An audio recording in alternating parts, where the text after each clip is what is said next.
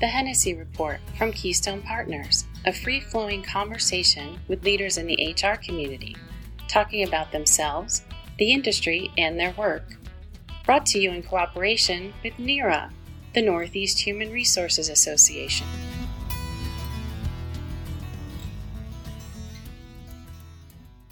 Welcome to the Hennessy Report by Keystone Partners. I'm Dave Hennessy, and today's guest is Yolanda Butler Stephens, the Chief of People and Culture at the Museum of Science and Industry in Chicago.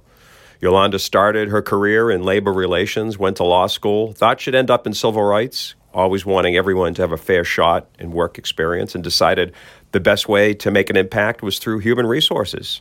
My Keystone colleague, Traci Delgado, introduced Yolanda and me, and actually Traci joins our discussion for a few questions. Yolanda's realness shines through. She's empathetic and personable. Constantly being the new kid taught her an important life lesson that it's okay to not always fit in, and she works to make sure that her organization is diverse and inclusive.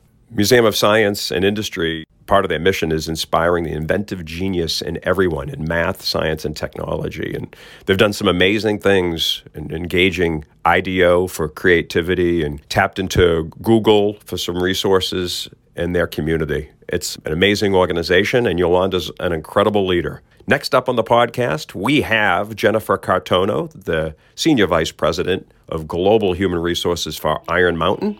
And now our conversation with Yolanda Butler Stephens. Yolanda, welcome to the podcast. Thank you. Good morning. Excited to be here. I'm glad you're here. And I'm so glad my Keystone colleague in Chicago, Traci Delgado, introduced us for this podcast. And she's joining us for this podcast as well. Hey, Traci. Hello. Yolanda, we always love to start the podcast. We'd love to hear some earlier life experience that still informs your work today. Maybe it was an inflection point for your career or your life. I think I would say it definitely was and is my parents. Both of them are from the South, one from Tennessee, one from Kentucky, and then in Dayton, Ohio. Someone set them up after college. And we moved around quite a bit due to my father's career. He was a chemical engineer, so he worked for all three of the automotive industry. So as a kid that moved around quite a bit, you always were trying to fit in. You were the new kid, having always to establish kind of new relationships and connections. At the time, that seemed hard, but it really has been a really important life lesson about sometimes it's okay to not fit in. Because those are the lessons my parents had to teach us to make us feel good about being the new kid. And at the time, as a kid, you're like, oh, you're just saying that to make me feel better. But now, particularly, it is a testament, I think, of where we are in terms of when you think about diversity and inclusion and culture. It really is about maybe not always fitting in, challenging the status quo, at least for giving a different idea about how to think about things. So I think early on, I got comfortable with that. So there's almost any room that I walk into, I may not fit, but I'm comfortable. That's great. Well, let's talk about your organization, the Museum of Science and Industry in Chicago. Not counting last year, 1.5 million visitors per year. What an organization. Can you talk a little bit about the history and your mission? The Museum of Science and Industry is a science institution, which means it's grounded in facts. But it truly is magical. Yeah, it's quite a historic building. Yes, very historic. Was the site of the World Fair. So when you walk into the building itself, it's magical, it's big, it's huge. And then you walk in and it looks very serious, but then you see all these kids. Because a big part of our mission is about inspiring the inventive genius in everyone in math, science, and technology. For me in particular, when I walked in for my interview, it was during the holiday season. And on top of that, we have an exhibit each year, holiday lights around the world. So we have trees represented for different cultures. And so that just adds to the mystic, the magic of this beautiful, wonderful science institution. So I think that's what makes us unique, not just the square footage of how large we are, but how big the mission is, which isn't just about science and education, which is critically important, but it's also about connections. It's about how do you connect people that maybe have been on the outside of traditional education, but still need science and education, the rigor of that. When you look at the history of Rosenwald, who founded it, he started to actually create coming out of the segregation of Jim Crow schools for African Americans who weren't allowed to get educated. And he actually propped up education centers through the South, focusing on educating people that were slaves, who were descendants of slaves. And so that tradition is embedded in who MSI is. In recent times, we've been intentional about calling back on that feeling and what it means to connect and be a voice for everyone. That's great. And I know from Traci and from the things that you write about and post on, diversity and inclusion is very important to you. How does that extend D&I throughout your organization? I'm happy to say that the work and the commitment that MSI has didn't start with me. And I think David Mosina, who's been president there for 20 years, has really always talked about our mission is not only to build the world-class exhibitions, but also to be a science education center for the South Side of Chicago and beyond, because we service Indiana and extending suburbs. And so that piece of education for all has really been important. So when I joined, just kind of picked up what had already kind of been laid down in the institution, put more of a strategic focus around it and connecting the dots, really thought about how you measure your progress with diversity, inclusion, and equity, and how do you identify what those gaps are. It really has been a team effort across, I would say, all the divisions in the institution in terms of what we choose to fundraise for, how we use those funds for programs in school, how we decide what we market, communities where we're marketing to encourage people who maybe haven't, for whatever reason, come to the museum. We do all of that with the lens of diversity, inclusion, and creating this greater sense of belonging. Yeah, I think you're starting to give some examples about how you really embed D&I into the organization. So it's not a program, it's not something separate. I know you've been on a culture journey for the last few years. Your culture, of which diversity and inclusion should be part of it, as is your talent planning, your talent process, as is your engagement. We've been really intentional that diversity and inclusion doesn't stand separate and apart from performance management. It's part of the nucleus of what drives the execution of each of those things. Obviously, you want to have racial and gender representation, but it's also different discipline functions that you have, because that can bring a different idea when you're thinking about an exhibit. And so you may not have someone, let's say, in an area that is bilingual by nature of that division that builds exhibits, but I may have a bilingual staff member in HR that can add some value, that can give a perspective. So we've been really intentional about collaboration, ensuring that we have different disciplines that maybe traditionally haven't been involved in the ideation process of coming up with ideas and brainstorming and helping with our creative process.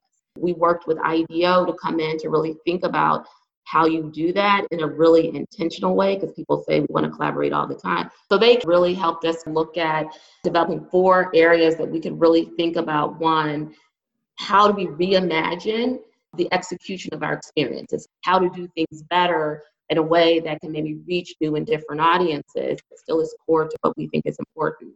And what I really liked about IDEO, that it wasn't just about what you're building in exhibits and education, but talking about your greatest resource, which is the talent. And sometimes that is forgotten from these huge initiatives. And so HR was brought into that and ensuring that as we grow as an institution, we're growing our talent within the institution as well. I think these are really great examples. Are there any other examples about how you embed the D&I component into your work? About a year and a half ago, we established core values and really look at our competencies to ensure that they reflect this enhanced culture that we were creating, that had a focus on collaboration, that had a focus on diversity and inclusion, that had a focus on what it means to create a supportive work culture. It took about a year. Focus groups, we worked with an outside consultant, surveying, do some benchmarking, really kind of figure out what were the right competencies to reflect the organization the way that we wanted to grow. And then from that, help develop the core values around diversity and inclusion, around creating a supportive work environment, about ensuring that we have an inclusive atmosphere, and really took time to define what those mean. And we're starting that process in 2020 to roll that out, and then the world changed. Boy, did it change. It put it on pause. And so the core values are there, the competencies are there, but everything has been stretched strained with this pandemic, right? When you're talking about creating a supportive culture in a museum, all of a sudden everybody's remote and we're a museum. So it's been unique challenges to try to continue that work in a positive way. Right. And it leads to a question about culture. How do you make sure your organization's staying tight-knit and that you're getting everybody what they need?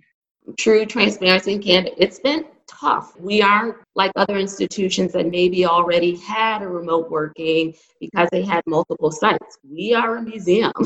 And so as a museum, everybody works in the museum.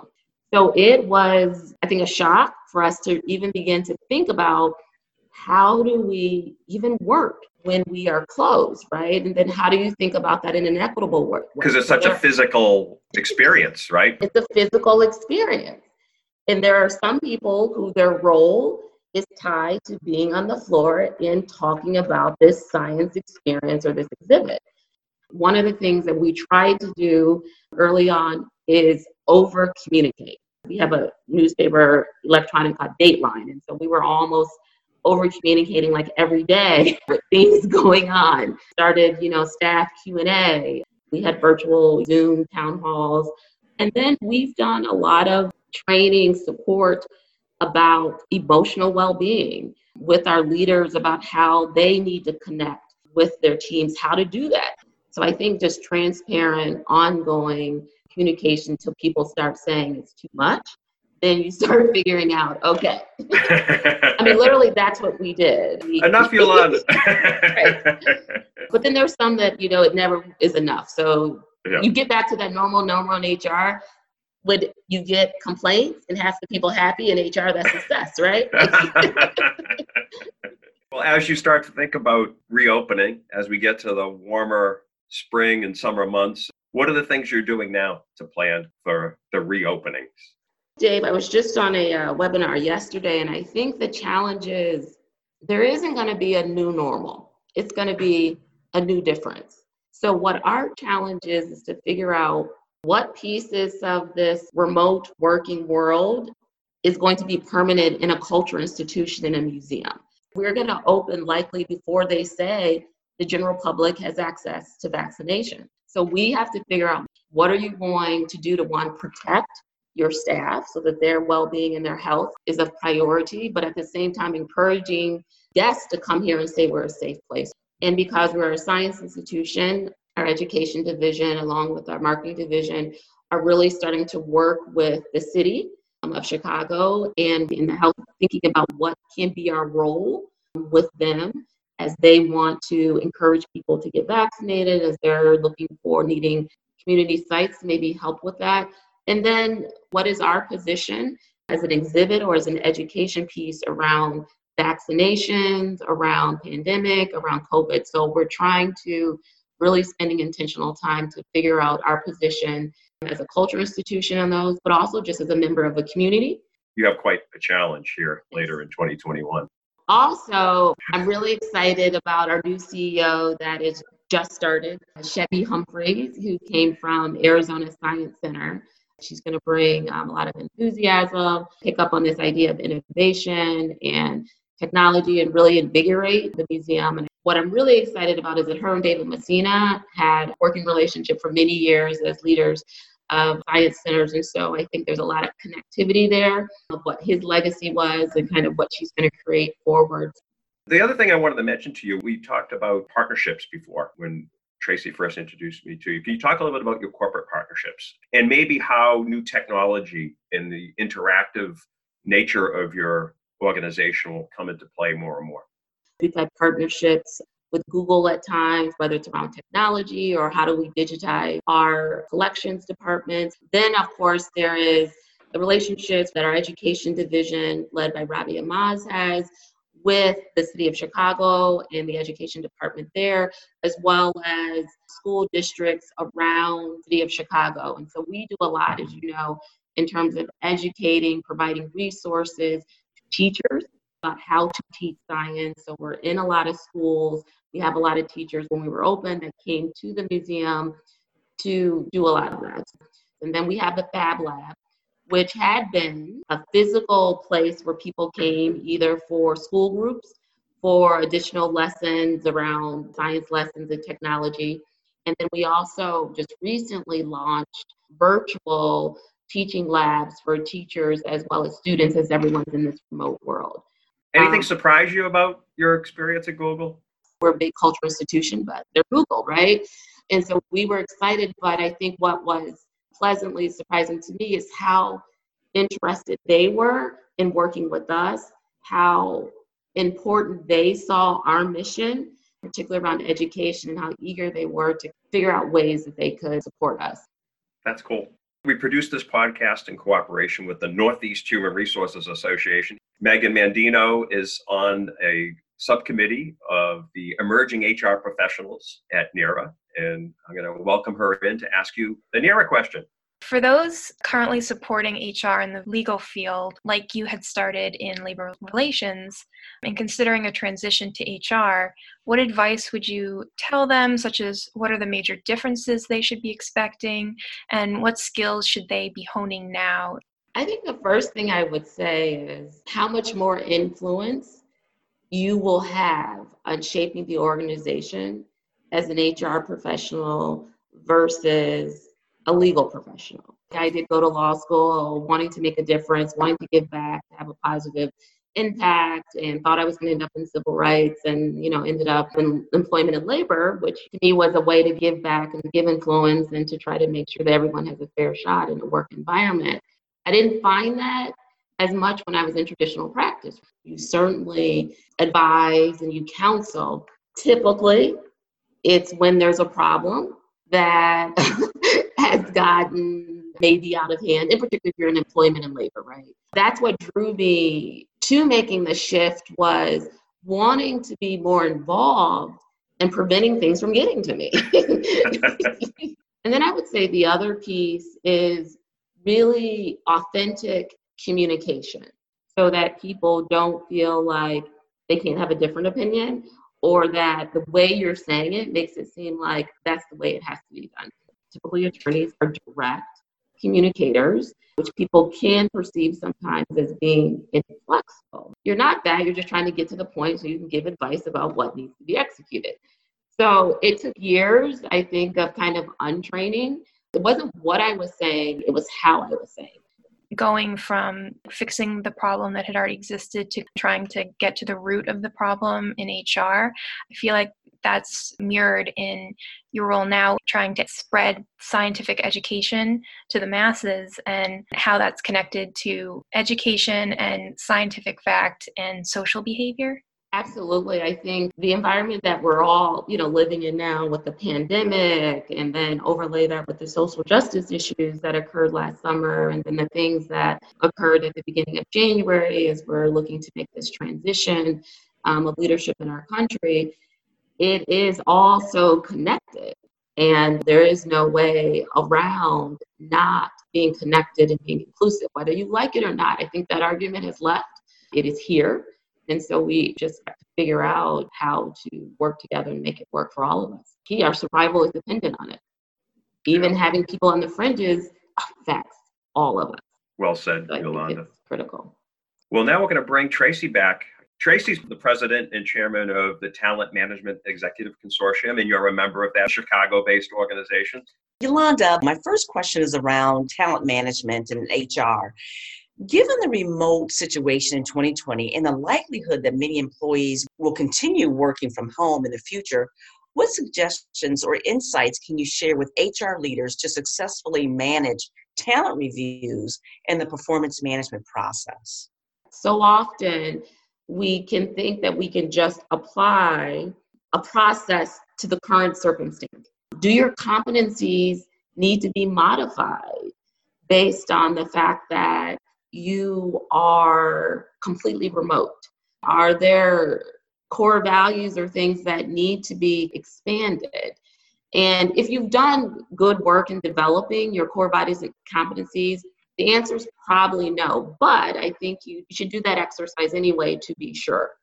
The next step is really evaluating the tactics to make each of those occur in a way that's meaningful to the institution.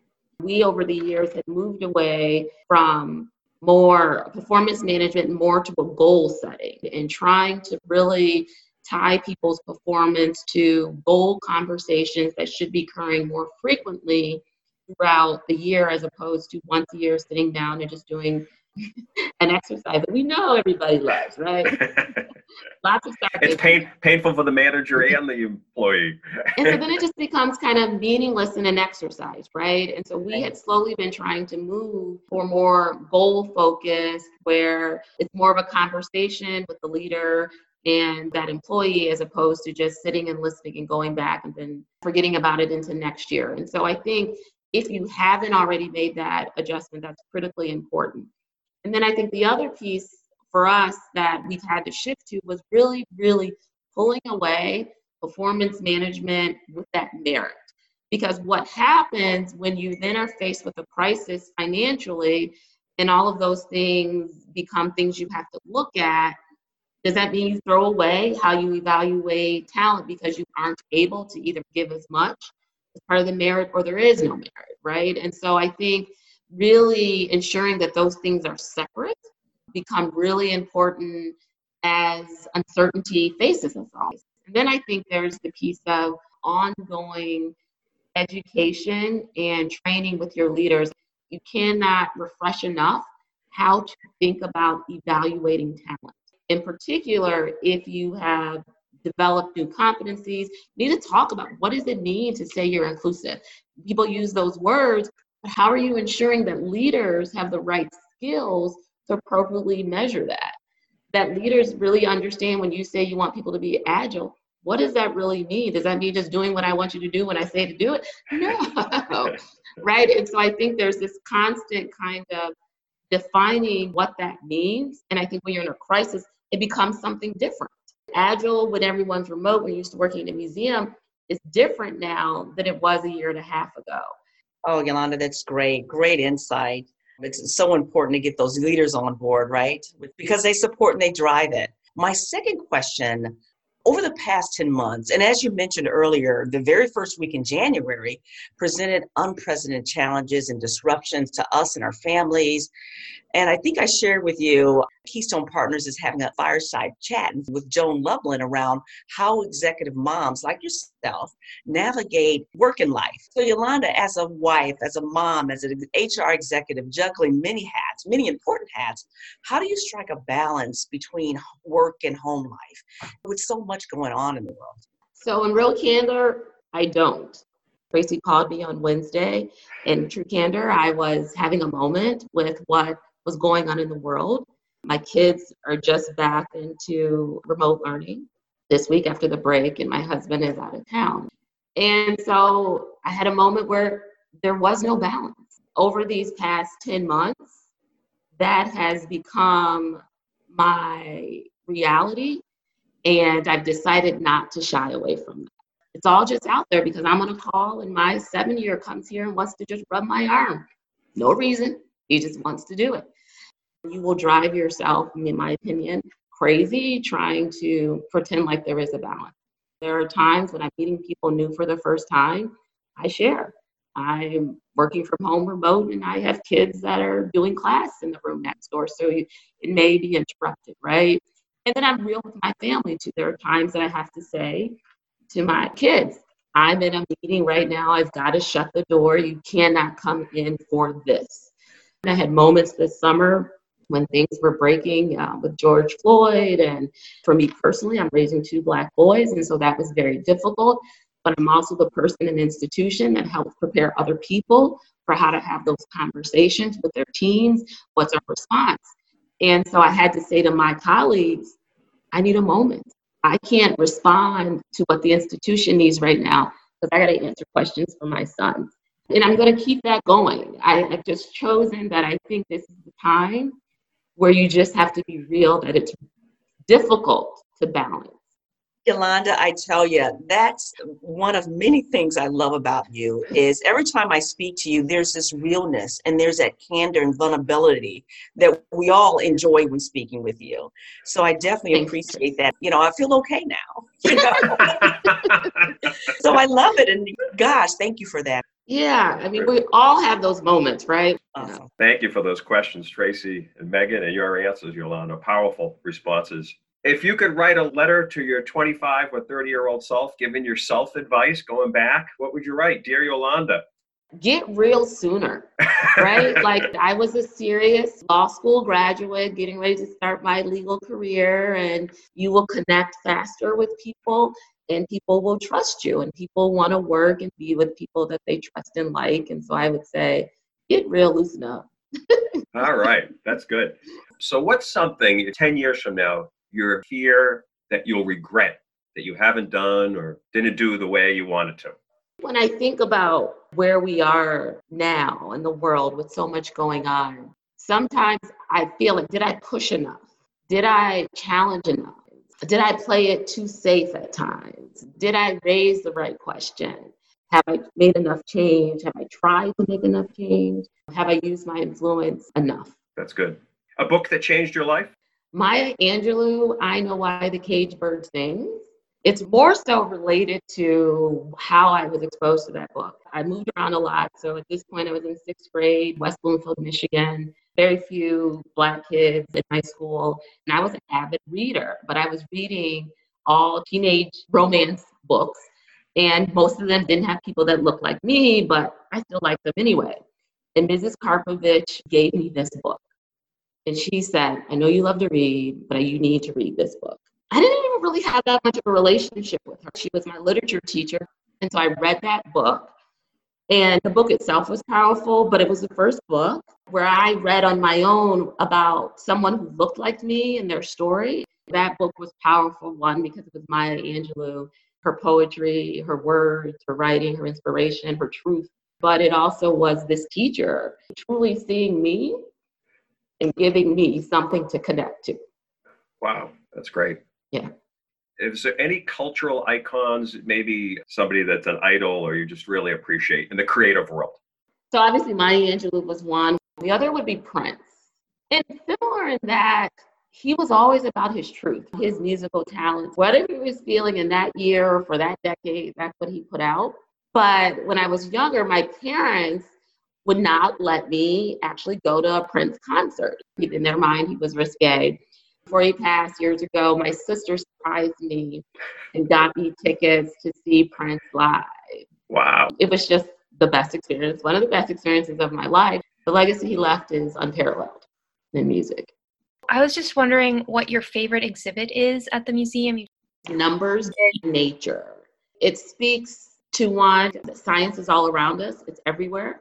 And then I think it's also one that really does a phenomenal job of bringing kids into science. My kids' favorite, because when they're starting to get introduced to science and math, it's so visual to connect that it's there, it's right in front of you. And so I've had discussions with my kids in the car based on things that they've seen in that exhibit. And then we have this wonderful mirror maze that you're going through and you bump your head, which is really what science is about, trial and error, right? And so there's just a great symbolism. That's cool. Yolanda, it's been so great having you on the podcast, and I'm so glad Traci connected you to us. And now we know why she loves you so much. The passion that you have for what you do and what you believe in comes right through. Thank you so much for bringing your heart to this discussion. Thank you for having me and giving me a voice. And Traci's been a fabulous partner. We've been through some things, I think, as HR professionals that neither of us have ever seen. So it's nice to have a colleague that you can grow with, talk to, but also just have a moment with. You don't always expect that with your external consultant partners. It's been that, so greatly appreciate it. And we're glad we had a moment with you today, too. Thank you. Thank you. Thank you for listening to the Hennessy Report from Keystone Partners. Be sure to subscribe to listen to all of our conversations with leaders in HR. Go to KeystonePartners.com and click on the podcast button.